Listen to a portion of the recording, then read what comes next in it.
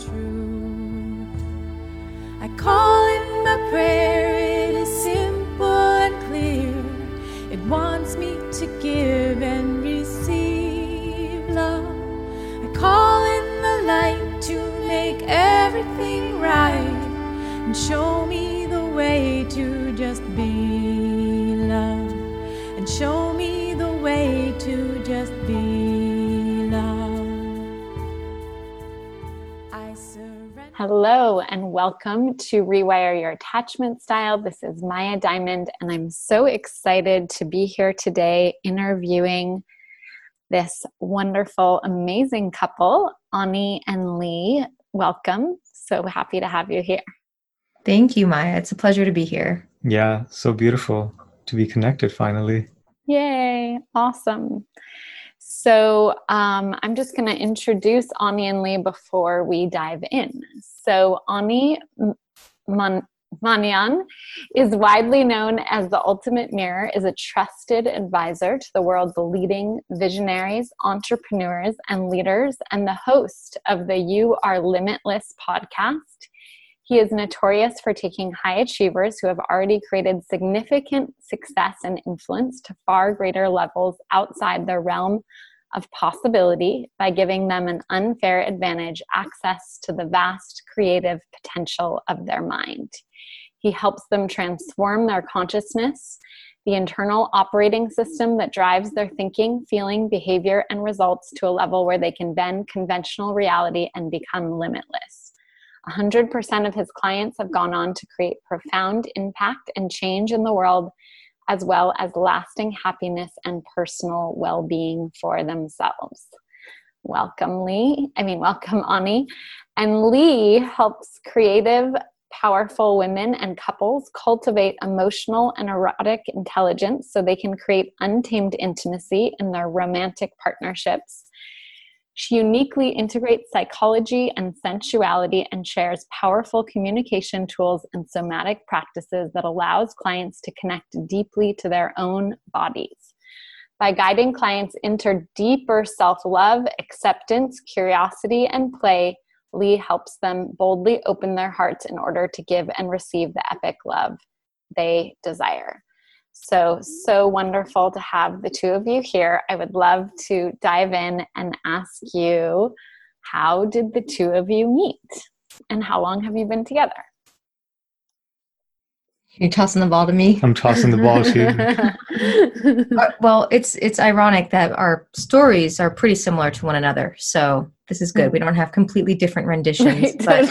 But we met, unlike most modern day people, at a workshop, not online. Yeah. So That's old school. We met at a workshop, and it was a workshop actually that we had both been gifted tickets to. Mm-hmm. So it wasn't something that we had planned on going to, but we met at this workshop, and early in the day we struck up conversation and really hit it off, just even from a sort of professional perspective.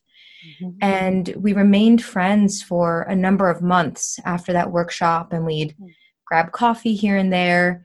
There was no sign of any romantic interest, not at least from him, for months. And I was, off doing my thing in New York City. Mm-hmm. And so it was only a few months after we had become friends that we'd started to develop a romantic connection, all led by me, I will say. I definitely initiated that part of the relationship.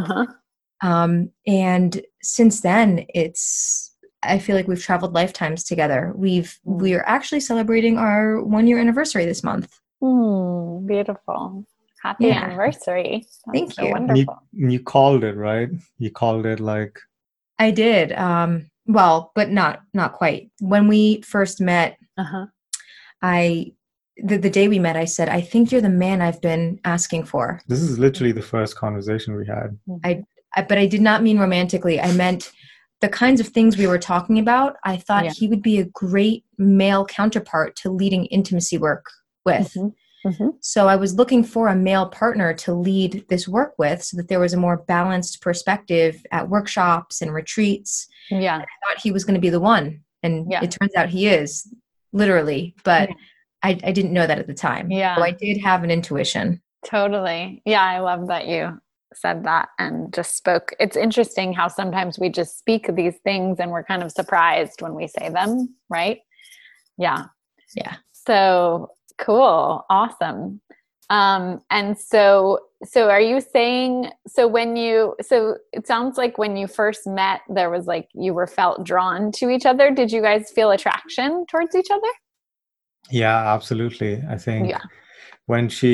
so at the workshop, I'd gotten like 3 hours of sleep the night before.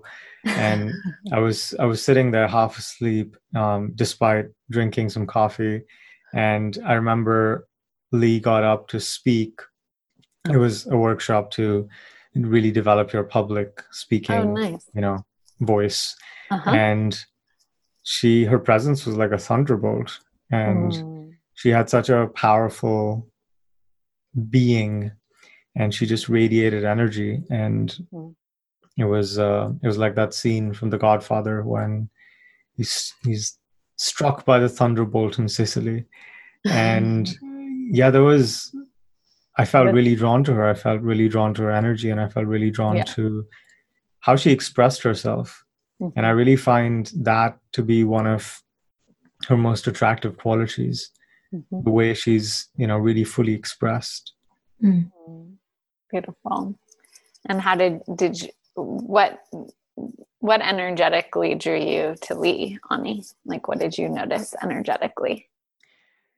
There was oh wait, I was asking. Lee. Lee, sorry. It happens all the time. They're both kind of androgynous names. Yeah, so exactly. Thank you. You can call us the other person. It's fine. Energetically, there he just had this. I don't know if austere is the right word, but he had this unwavering presence. There was one moment at the workshop where I was talking to another woman, and I could just feel him sort of out of the corner of my eye, and I'm like, okay, he's not going anywhere. He's chilling, and I could feel him there. The solidity. Yeah, there was just a strength of character and a strength of presence that's kind of beyond words, and I feel that all the time to this day. Beautiful, wonderful. And I'm curious, what are some kind of practices that are kind of rocks in your relationship? In other words, do you have any structures in place in your relationship, like a date night or a check-in or couples therapy or something that is like, but especially something that just the two of you do, that really you feel like is really beneficial for your relationship? Yeah, and the first thing that comes to mind is regularly.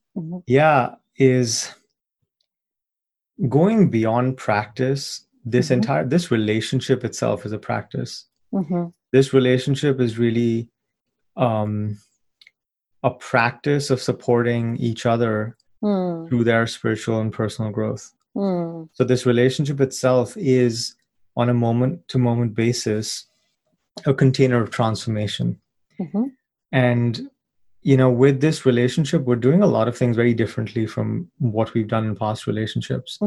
In the past, we, as it happens for, a lot of couples, they're attracted to each other's trauma, and there's nothing more attractive than a trauma bond, which, the pieces fit like jigsaw puzzles. Yes. And, typically there's the infatuation stage, and then at each of these successive stages, there's breakpoints, and most people break up like in those breakpoints. Right. What we've done is we have entered into union, not just with each other, but with each other's highest selves, with each other's highest truths and highest potential. And so we've essentially made the commitment to hold each other to their highest potential, and to be this unwavering reflection of, who they are in truth. So, our relationship has evolved so much. In the beginning, we, given that we're both really kind of obsessed with, human behavior and intimacy and connection, we'd spend minutes just looking into each other's eyes, not as a deliberate act of, okay, now we're going to do some eye gazing, but we would just fall in to these little pockets of presence, where I remember I'd be, doing the dishes, and I'd turn around and Lee would be, sitting at the table, and she'd look into my eyes and I'd look into hers, and we would sort of slip in to a state of pure presence. And in that state, we were just pure awareness, recognizing pure awareness without this identification with, these ego attributes that, in past relationships, when we saw each other, that we would have seen the narrative structure, the story, like, you are this way, you always do this, you always do that. Right. Do you want to share some more? Yeah. Something that's a pretty unique practice that we have is we will share about our past sexual experiences with one another. This has actually been a really profound practice for us because, I have found in many of my past relationships that once I was in a relationship with someone, my sexual being before that point ceased to exist. And I use it in air quotes, as if I didn't have any sexual experiences that I enjoyed and loved, or men that I still cared about, even while with this person. Yeah. And so we've created a lot of intimacy by seeing the fullness of the other person, the fullness of their sexual desire, of their fantasies, of their kinks, of, what lights them up and turns them on, what really turns them off. And it's great because I get to know him through storytelling, and he gets to know me through storytelling. Yeah. And it's just something that happened before we met. And to get to know who he is in his fullness, because I might not always bring some of those sides out in him, and vice versa, but we still get to have those sides present. And, when we hold space for that for one another, we've worked through a lot of shame, guilt, things we were hiding or that we had never told anyone before. So we always enter into that kind of practice with a lot of reverence. And of course, if someone is not willing to have that kind of conversation at the moment, we can always say, hey, why don't we talk about this another time? I'm at that age to just be here with you right now. Yeah. Yeah. And this is really also, stretched. Our relationship is really like a laboratory for us for transformation, especially from, relational perspective.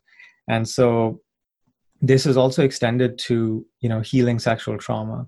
And one of the many ways we've sort of held space for each other has been in those deep places of vulnerability, of trauma, of, intense experience that, we never were supported through, we were never held through. And, it's sort of like so deep inside us that it takes an unconditional space of safety. And so we've been able to do that for each other in a really, really, really beautiful way. And, Lee's helped me heal just a lifetime of, sexual trauma, and a lot of shame, a lot of guilt, a lot of, disconnection with myself. And one of her abilities, one of her superpowers is to be a really, really, really safe space. And in that safety, she brings such a presence of acceptance.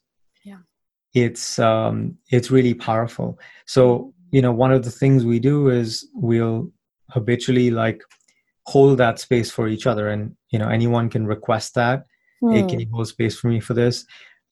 Or, if we naturally seem to be falling into this place where, hey, there's some sensitivity here, there's a little bit of tension here, there's something coming up for me, we can sort of slip into that. Okay, would you like to process this? Would you like to, dive into this and explore with curiosity, like what this is? Would you like me to hold space for you?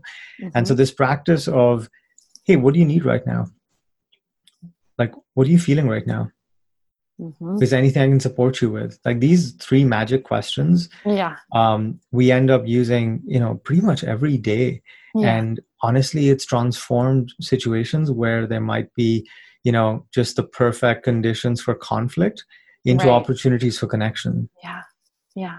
That's huge. I just want to mirror a couple of things. One, to be able, the ability to hear about past sexual experiences and include those as, information is, takes a level of security inside to be able to hear that.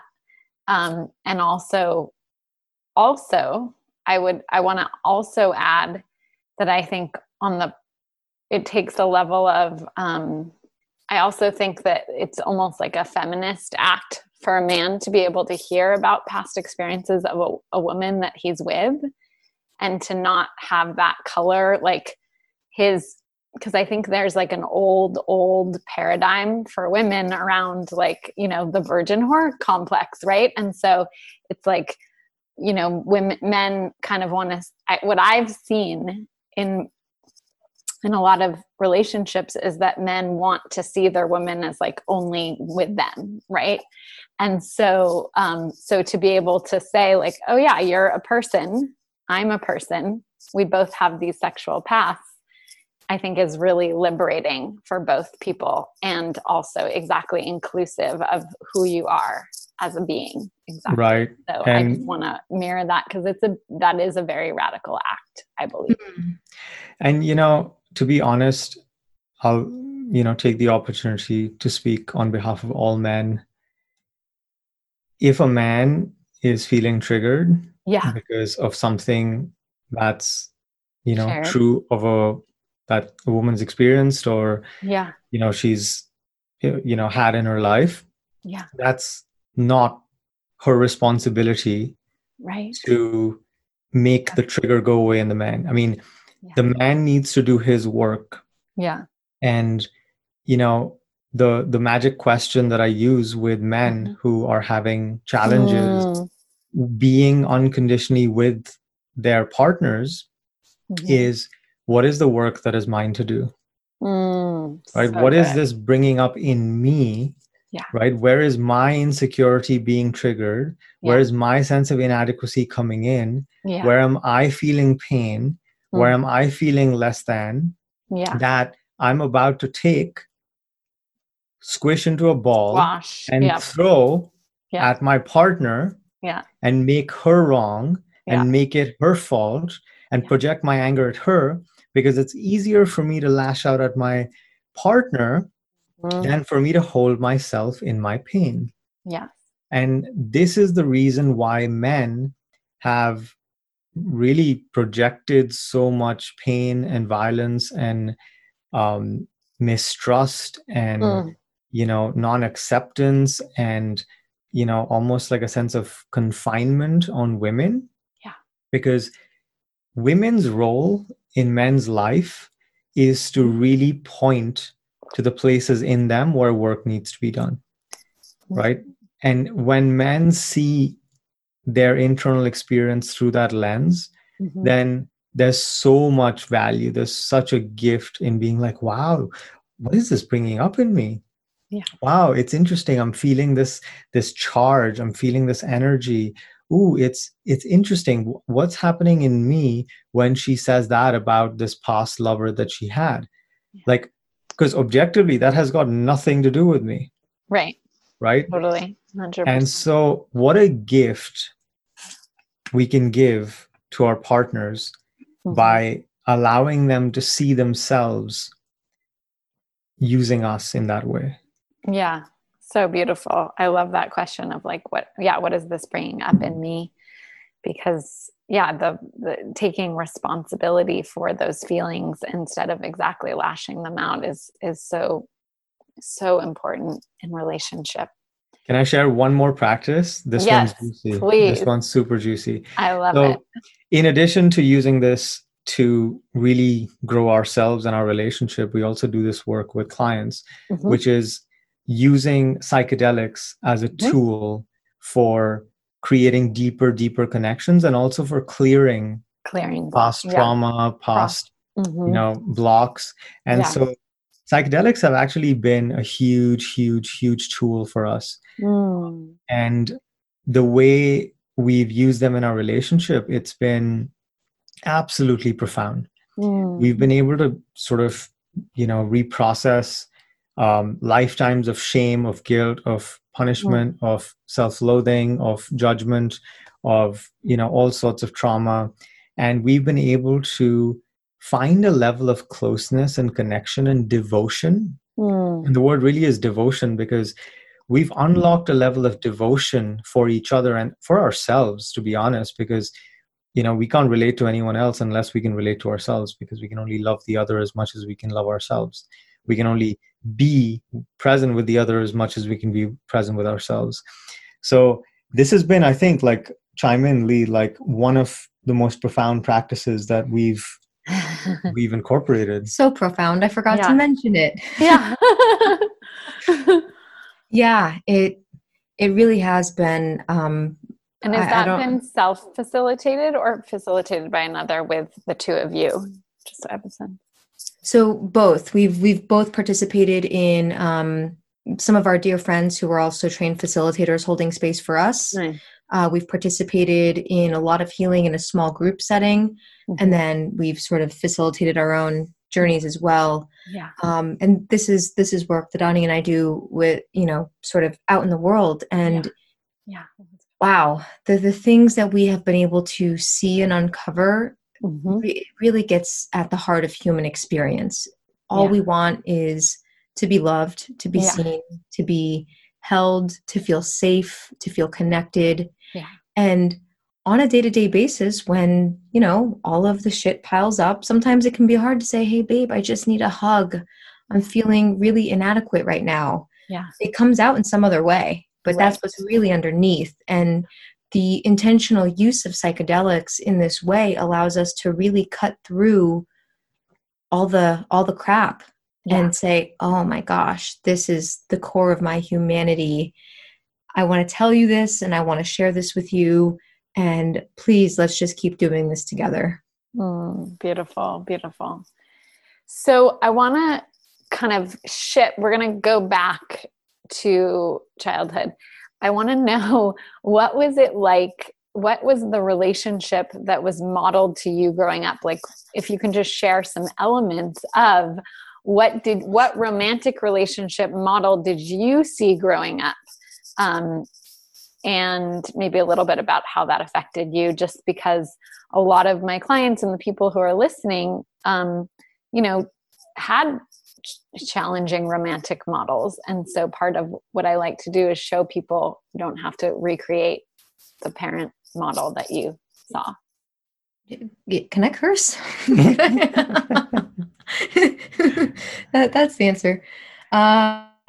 Well, like many of your clients and like many people all across the world, we did not have healthy models of relationships growing up. Yeah. Not in our households, probably not anywhere in our extended family either.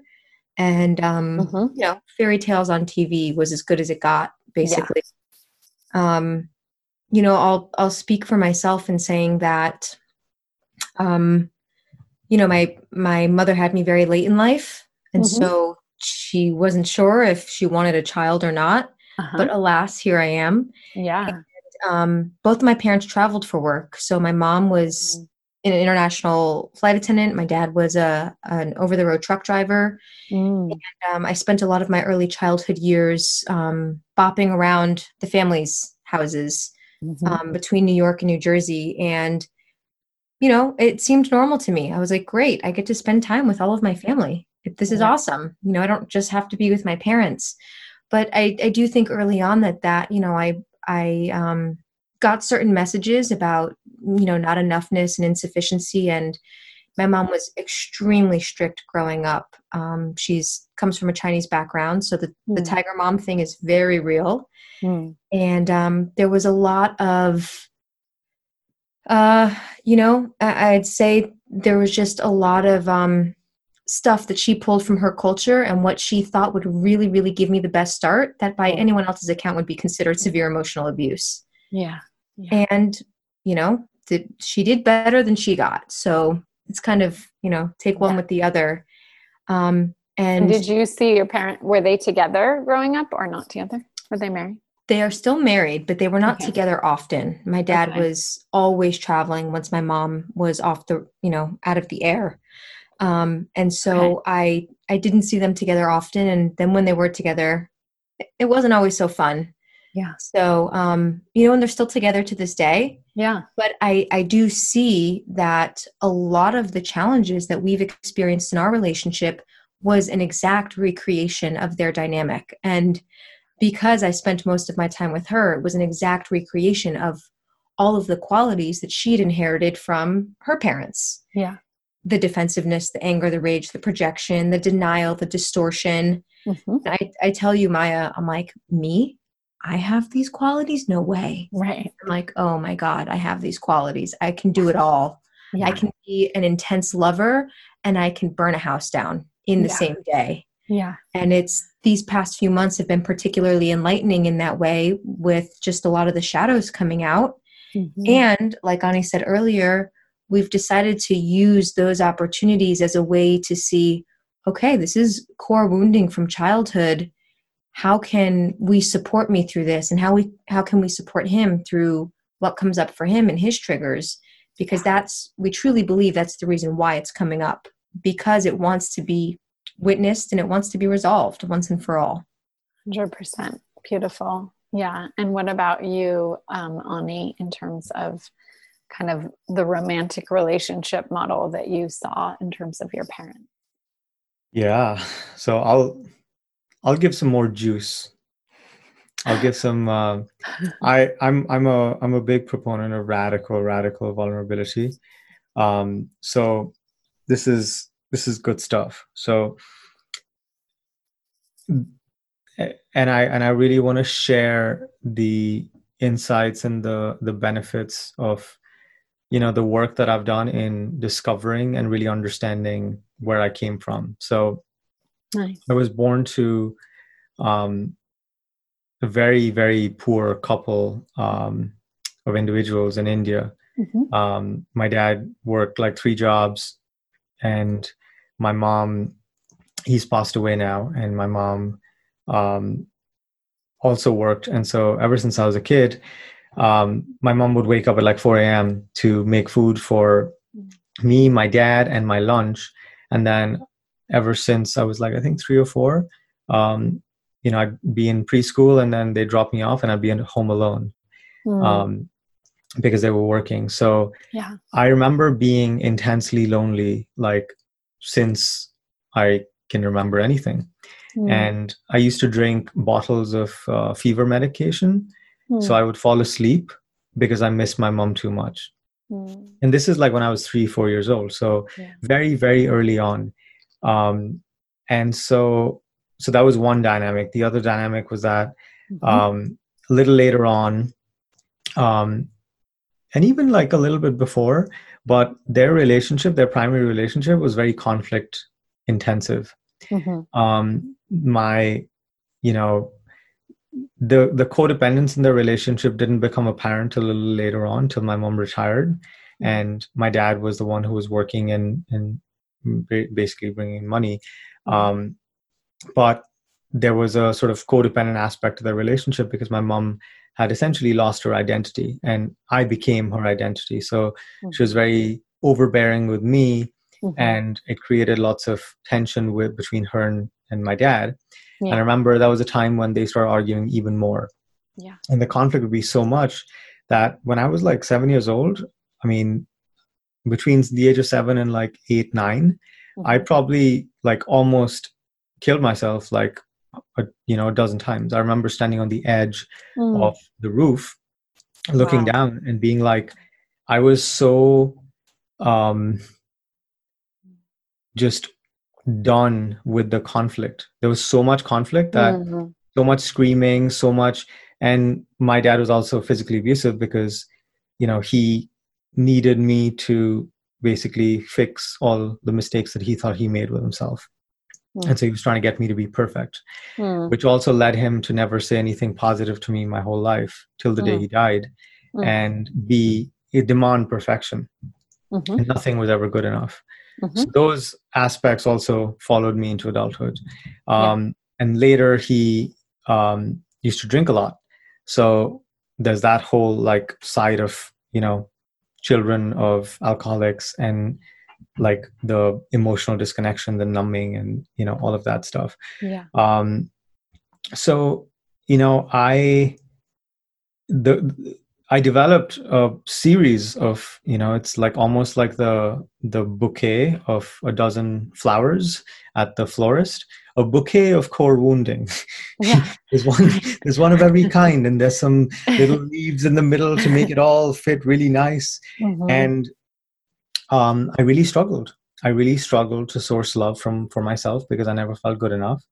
I would source love from women, which would require me to habitually date, and I couldn't be with myself. So, I would basically numb myself with love and sex. And there were patterns of codependency. I needed to be the caretaker. I would date women who I could caretake and I could sort of save because I felt more secure in that attachment style, because if they needed me, then they wouldn't leave. Yeah. Right. And because I didn't truly believe that anyone would ever want me. And so I needed them to need me for there to be some level of security in the relationship. Right. Now, obviously this creates, and then I would project my dad's, not being good enough and him always trying to make me different on them, because that was my primary way of relating to myself. Right. And so, as you can imagine, it created essentially a series of relationships that all failed, that created a lot of pain, that looked eerily similar. Right. And, before I met Lee, I had basically just decided to not date and not, be in a relationship for a couple of years. Yeah. Because I was determined to, it was actually my dad passing away when I was cremating his dead body that I realized all the ways in which I was becoming like him. And, I was like, fuck, this is not cool. Like I don't, there's some aspects that I really admired about him that I was proud to embody, but there were all these conditioned responses, all these core wounds, all these coping mechanisms, all these just traits that I brought into my life. Yeah. That, even though we were separated by, basically the world, he lived on the other side, my parents did. Right. I was still carrying that imprint. And, a lot of this relationship has been our way of, in a way, our imprints match up perfectly. And, one of the things we've been doing is really being the space in which the other person can transcend their parents' patterns. And the only way for that to happen is it needs to come up. It needs to be seen. It needs to be recognized. It needs to be pointed out. And it needs to be held. Yeah. Right? Because in the past, we'd get to that point where it would come up, but there was usually non-acceptance of it. There was usually not a space that the other person could hold, where they could put their triggers aside, they could put their reactions and their experience aside, and really unconditionally be there for the other person and be like, hey, I'm going to be the space for you to just fully experience what's coming up for you when this happened. Yeah. And I'm going to be there with you, right? And I'm going to hold you in a way that you were never held before. And which is precisely the reason why you developed this mechanism to protect yourself. Right. Beautiful. So that was kind of my next question, which is, when one of you is triggered and the other one isn't, how does the one who is not triggered help the other one calm down or feel the feeling? So I think that is one of the biggest, challenges in relationship is maybe how do the two people deal with the triggers that come up? How do they meet them exactly? How do they be with them? How do they interpret them? So it sounds like, let's go into this, excuse me, a little bit more. So if one of you is triggered, let's just start with just if one of you is triggered and the other one isn't. So if one of you is triggered, like, and the other one isn't, how does the other person, and also like, is it different? Because sometimes we each need something different when we're triggered. Also sometimes gender comes in, sometimes our attachment style comes in terms of what we need to really feel held and seen and loved and witnessed. So I'm curious, like, if we can go into it even more, like what would be an example, if we could, of what it looks like. We don't even have to share the content, but like or if you do, that's great also. Yeah. So something I've noticed in both of us is that we both have a strong masculine energy. Mm-hmm. And I've done a lot of exploration over time as well to really welcome more of my feminine energy in, which I absolutely adore. I really do. When I remember to trust that part of myself. Yeah. And we have this almost warrior-like archetype, both of us. And so when that happens, what I have found that we both need is for the other person to really meet us with gentleness, almost like the opposing force of the warrior is the one who comes in and is the healer, who is gentle and present, who is concerned with the other, who asks, hey, what do you need right now? Or which of your needs are going unmet? I remember Ani and I driving the other day, and I felt triggered after leaving lunch. And I was ready. I was so ready to prepare my grievances and nail them to the door. Yeah. And I could feel that activation inside of me. Yeah. And it's oddly satisfying sometimes to feel like you're about to walk over the edge and just explode. That righteous anger is so good. There's like a catharsis in it. Yeah. And so I was getting to that point, and Ani could really sense it. And and he was like, which of your needs are going unmet? And as soon as he said that, I could feel myself wanting to be like, no, screw you. Don't ask such a wise question. I want to be mad. Yeah. And then I sat with it for a moment, and I was like, well, my need for acknowledgement, my need for consideration. And then when I said it, I'm like, okay. Like the charge just sort of, left, and it deflated like a balloon. And then as soon as we entered into that kind of conversation, it was just a real conversation. It was like, hey, what do we need from the grocery store? We need olive oil, eggs, pepper. Yeah. And then it became this normal conversation. I'm like, well, here's which needs have gone unmet, and here's why.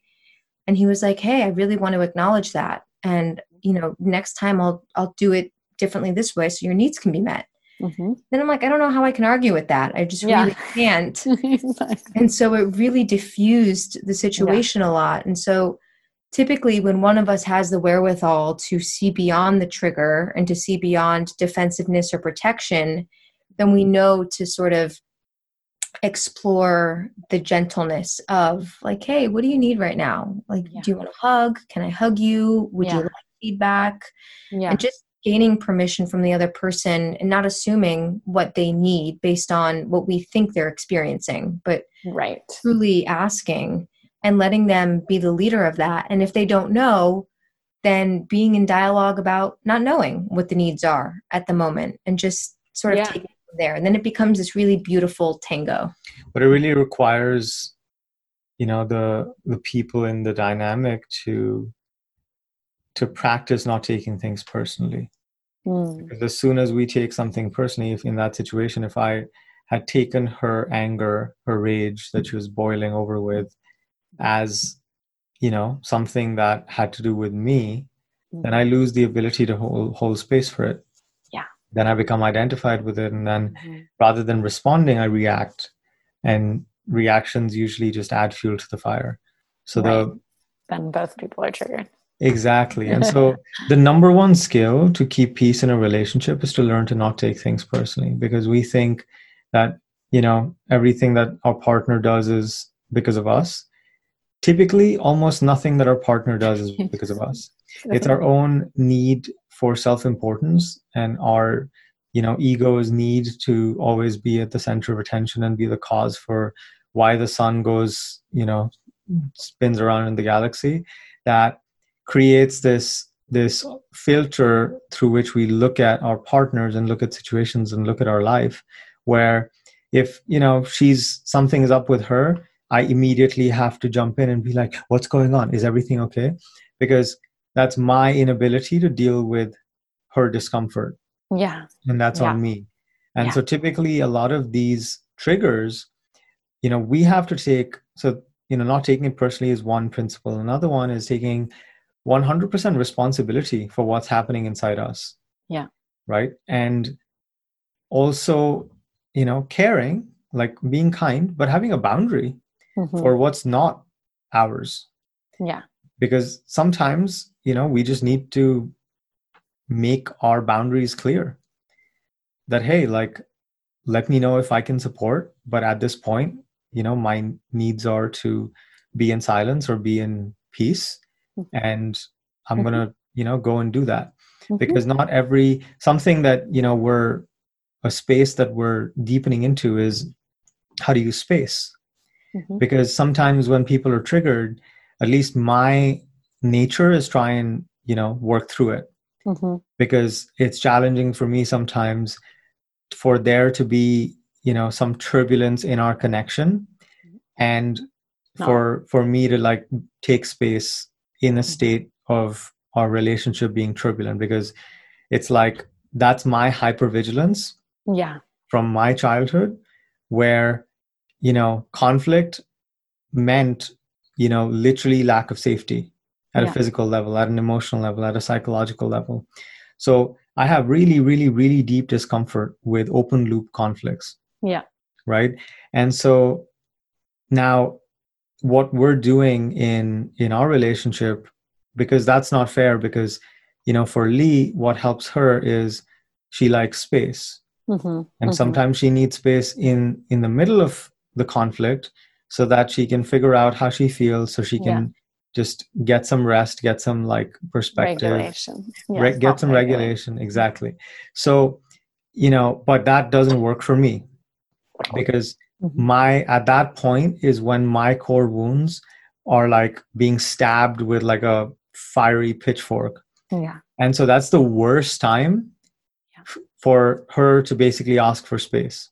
Yeah. Right. Because I'm at peak pain. So, one of the practices that we're incorporating is, Lee, can you hold space for me in my pain? Right? Can you hold me in my pain? Can you put your pain aside? And this is a negotiation, right? Because if we continue to smash our heads at the door and say, no, this is my need, and she's like, no, this is my need, that doesn't go anywhere. Right. No one's needs get met. But if we can figure out a path that, okay, like, what are your needs and what's the priority of these needs? Well, these are mine. Well, can we agree that when this happens, you do this, you put your needs aside for a minute so you can help me process this. And then, I meet your need for having space. Yeah. So you can have time to process, and then we can come back later. Yeah. And so this is like a really complex, verbal, overt, clear, communication-based negotiation that needs to happen. Yeah. And that's the process of really discovering who we are in the context of a relationship. Yeah. Yeah. There's so much there that you just said that I want to touch on. So many things. But I just want to highlight a couple of things for everyone who's listening, which is one, I love, there's just been so much, and I talk about this in my TEDx talk as well. And I just love to talk about this over and over and over again, which is in our culture, the word needs or needy, right? Like there's so much negative association with it. And what the truth is, and all the scientific research says, is that your, emotional well-being and emotional responsiveness is the most important thing in a long-term committed relationship. Like that's what's going to make it work, right? And so what you guys are talking about in terms of needs is how can I be emotionally responsive to what's coming up for you, right? And so it's just beautiful to hear both of you just being able to listen to the other person in that way and to give space for the other person and for you to say, oh wow, like she's so angry, and like I can just be like, oh, what are you really needing right now? Yeah, like that takes a lot of skill and a lot of presence, and exactly putting your ego aside and just being like the grounded rock for the feminine. I also like to talk in feminine masculine dynamics, right? So like that grounded energy so that she can feel all of her feelings, but also come back to a place of feeling held and seen and loved. So yeah, really, really powerful and not easy to do. I'm curious in terms of when both of you are triggered and, like what happens when both of you are triggered at the same time? Do you have anything that you have for your go-tos when both of you are triggered? I mean, I guess that's what you were talking about at the end, actually. Yeah. I'll share a new practice we developed, which is, either of us in the middle of a situation where we're both triggered and it doesn't seem like, we're both about to go at each other's throats and there's no backing down, and I'm not backing down and you're not backing down. Yeah. I'm right. Yeah. Either of the person can put this out, which is, hey, do you want to just make out instead? Nice. I love that. Which, it kind of feels confounding, infuriating, flabbergasting when you receive that. Yeah. Because you're so ready to make your point, to defend your fort, to like duke it out. Yeah. And then fight or flight brain. Right. And your partner's like, hey, do you want to just make out instead? It's like it just scrambles the brain because it's like we can do that. So we don't have to do this. Yeah. We don't have to do that. Wait, what do you mean we don't have to fight? Like we're so trained to go at it, right? Yeah. Because we're all dealing with unresolved open trauma loops in our bodies.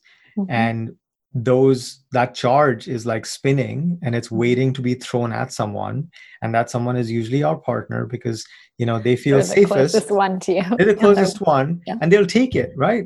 Because they're a safe place to direct all our pain at, right? Because you're my partner, you should be able to take it, or you won't fight back, right? You won't retort, right? And so that's like one practice that we use to like just completely sidestep the entire process of processing. Like let's just like opt out of that and let's just live life and enjoy each other because that's what we're for. Yeah. You want to share a more useful, I mean, this is useful too, but like a more, like some of the things we do when we're both going at it. Is there anything else that is like a go-to that you really like? I mean, there's one in which, we ask the question, what if it wasn't you versus me, but you and me versus the pattern? So one thing we do is we try to figure out what the core patterns are. And what we found in that for every couple, their 90% of their conflicts revolve around like one or two core patterns. 1 or 2 or 3 core patterns. Right. Yeah, totally. And so every couple needs to know what their core patterns are exactly. Yeah. And so once we've labeled it, once we have identified it, then if it comes up, we can be like, hey, do you want to just team up, versus this thing rather than it being you versus me? I love that. That's beautiful. And that completely changes the orientation because now we're on the same team. Yeah. And now we can look at that and be like, wow, can you believe that thing is back? I wonder what it wants. Like, what do you think it needs from you? What do you think it needs from me? Like, what do we want to do about it? Do we want to just like give it what it needs and, send it away? Do we want to just, like leave it out and just focus on each other and ourselves? And that also creates space, and that also depersonalizes again the situation, because the problem is we get so attached to the conflict, the pattern, the tendency, the response. She did this, he said that. Yeah, exactly. Yeah, I love that. It's kind of looking at the pattern as it's almost like a system. We're in this system, and like, how can we look at the system from an objective view? And then also maybe, if one thing changes in the system, then the whole system changes. Right. Yeah. Do you want another one? We've actually taken notes as well. Oh yeah, that's right. While conflict has been occurring. I mean, it's beneficial for our work because we work with couples. So exactly. We are kind of our own guinea pigs. Exactly. And so we study our patterns, which so sometimes in conflict-ridden situation, we'll be in the situation, but then we'll also have a meta conversation about what we think is happening. Yeah. And it's this weird oscillation between being first person in the situation and then being third person observer, which is mindfulness, is stepping into the role of the observer. And when we both step out of the participant and into the observer together, then it also diffuses some of the frenetic charge of the situation. And we may decide to enter back into it, but then we're also seeing like, hey, looks like this is happening quite often. Let's talk about that for a second versus just the specific thing that we're duking out right now. Yeah, that is so huge. That's huge. So we have like pages and pages and pages of notes from our patterns, from our conflicts. Yeah. And we do weekly relationship retrospectives where we look at the week and we're like, hey, what went well? Which one of your needs got met? Which needs didn't get met? How can I be a better partner to you? Nice. What are the ways in which I could use support? What are the ways in which you could use support? What do we want to start doing? What do we want to stop doing? Yeah. And we find that running a relationship like a business is actually hugely helpful because then we're able to give the relationship attention. Yeah. And most couples that experience a lot of challenge, they only give their relationship attention when something's not working. Yeah. There's very little acknowledgement of what is working, like the things they love about the other person, what they really appreciate. And those things go unsaid. And the only time there's really overt communication is when something's wrong. Yeah. And so that balance, like, is something that we try. I mean, we also, like, all this being said, we also mess up royally a lot. And, you know, we sometimes we're both seeing red and it's just like, you know, we're in conflict for a couple of days and then we come back and we're like, okay, that wasn't fun, but now can we go back to enjoying each other? Exactly. Beautiful. And okay. So, and I love that practice, I've never heard that name, relationship retrospective. But I really love that practice. And I have my clients who are in couples do that as well. And just the weekly check-in where it's like, what is working? What's not working? What do I really appreciate about you? You know, this week, what did I really appreciate? Like, what is something maybe that's like a withhold that I haven't shared this week that I want to share? I think just having that weekly time is so powerful to really touch in a deep way, especially if people are really busy and there's like children and all that stuff. So my next question is, for all the single people listening, for each of you, what is the number one trait that you would recommend looking for in a partner?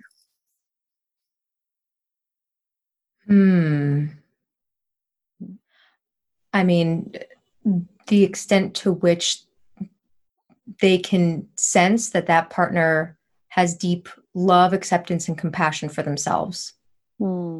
By far, because our reality around us is a reflection of what we create inside. Yeah. And so if there's a lot of self-loathing or any sign of self-loathing and listen, we all have it. It's not a bad thing. Yeah. However, when someone's done their work, it's pretty apparent. You can tell when someone's at home in themselves and when they're good, they're just solid. Yeah. And sure, things may bother them. Sure, they may lack confidence from time to time. Yeah. When someone is truly in themselves, it's a great sign in a relationship because it shows that they've done their work and they can really show up as an equitable partner in the relationship. And, if that's something you're seeking in someone else, it's also our responsibility to create the space for acceptance and love within ourselves. Yeah.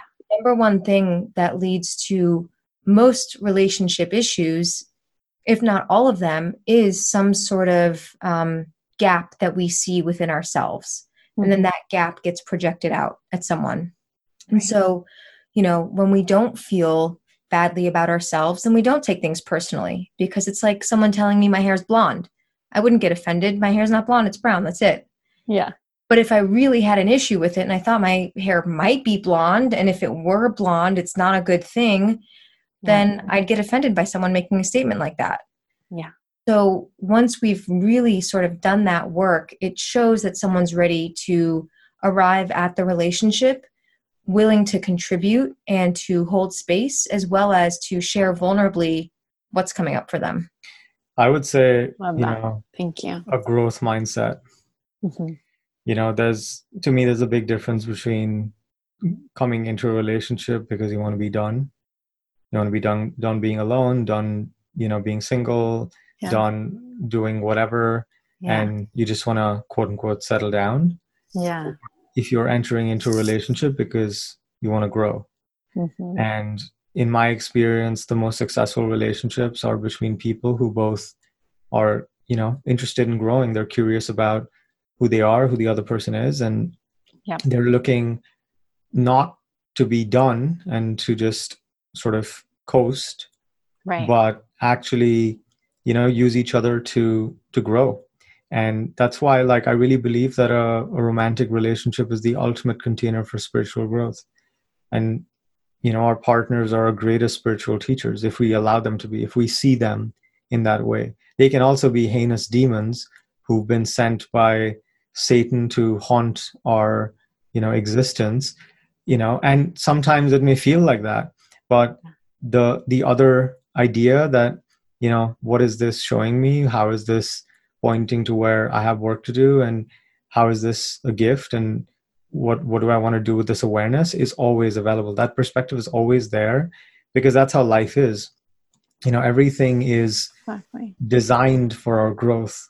Yeah. But if we enter into a relationship with someone who sees things that way, who looks at life as, hey, wow, I wonder what I'm going to learn today. I wonder what you're going to show me today. I wonder, in what ways I'm going to transcend my old patterns and, my childhood wounding, and, stop the trauma that's been passed down from generation to generation, because, in this container, we can do the work to heal it, to transcend it. 100%. Beautiful. I love both of those answers. What a nice combo, someone who has both of those. So, that is such a cool distinction between the okay, I'm just want to meet my person and be done, instead of I want to meet my person, continue to grow and evolve and blossom and expand, and all of that. So it's a real good distinction. So there's just so many things I want to talk to you guys about, but it's getting to the end of our time, so I can't keep you captive all day, unfortunately. But it's been such an honor and pleasure to get to know the two of you. And I think our listeners are going to really learn a lot from this. And would love to, if you guys can each share, if anyone wants to contact you or get a hold of you, how to do that. Sure. People can reach out to me. I'm at leenoto.com, LEENOTO.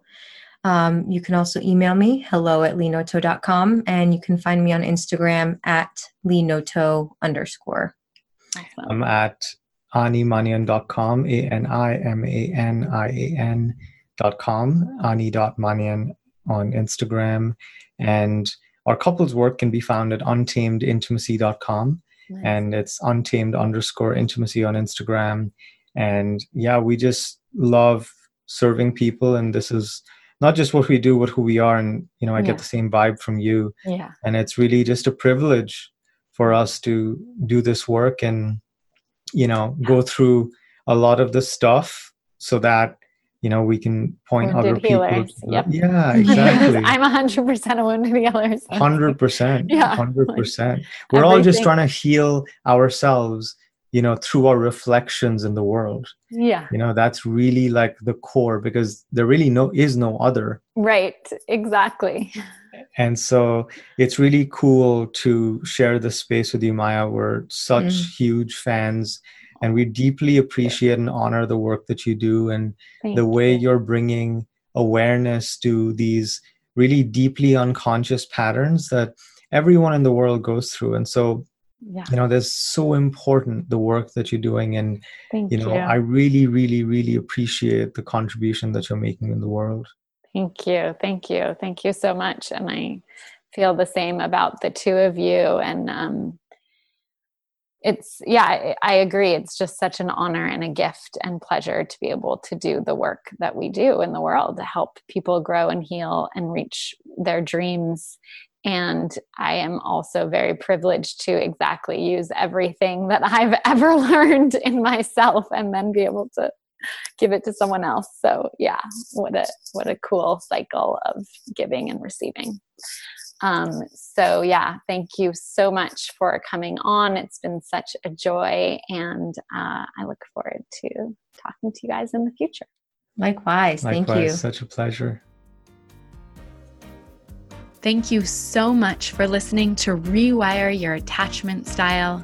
This is Maya Diamond. To receive your 2 free gifts to help you on your journey to lasting love and to start rewiring your attachment style today, go to empowerlove.us/love.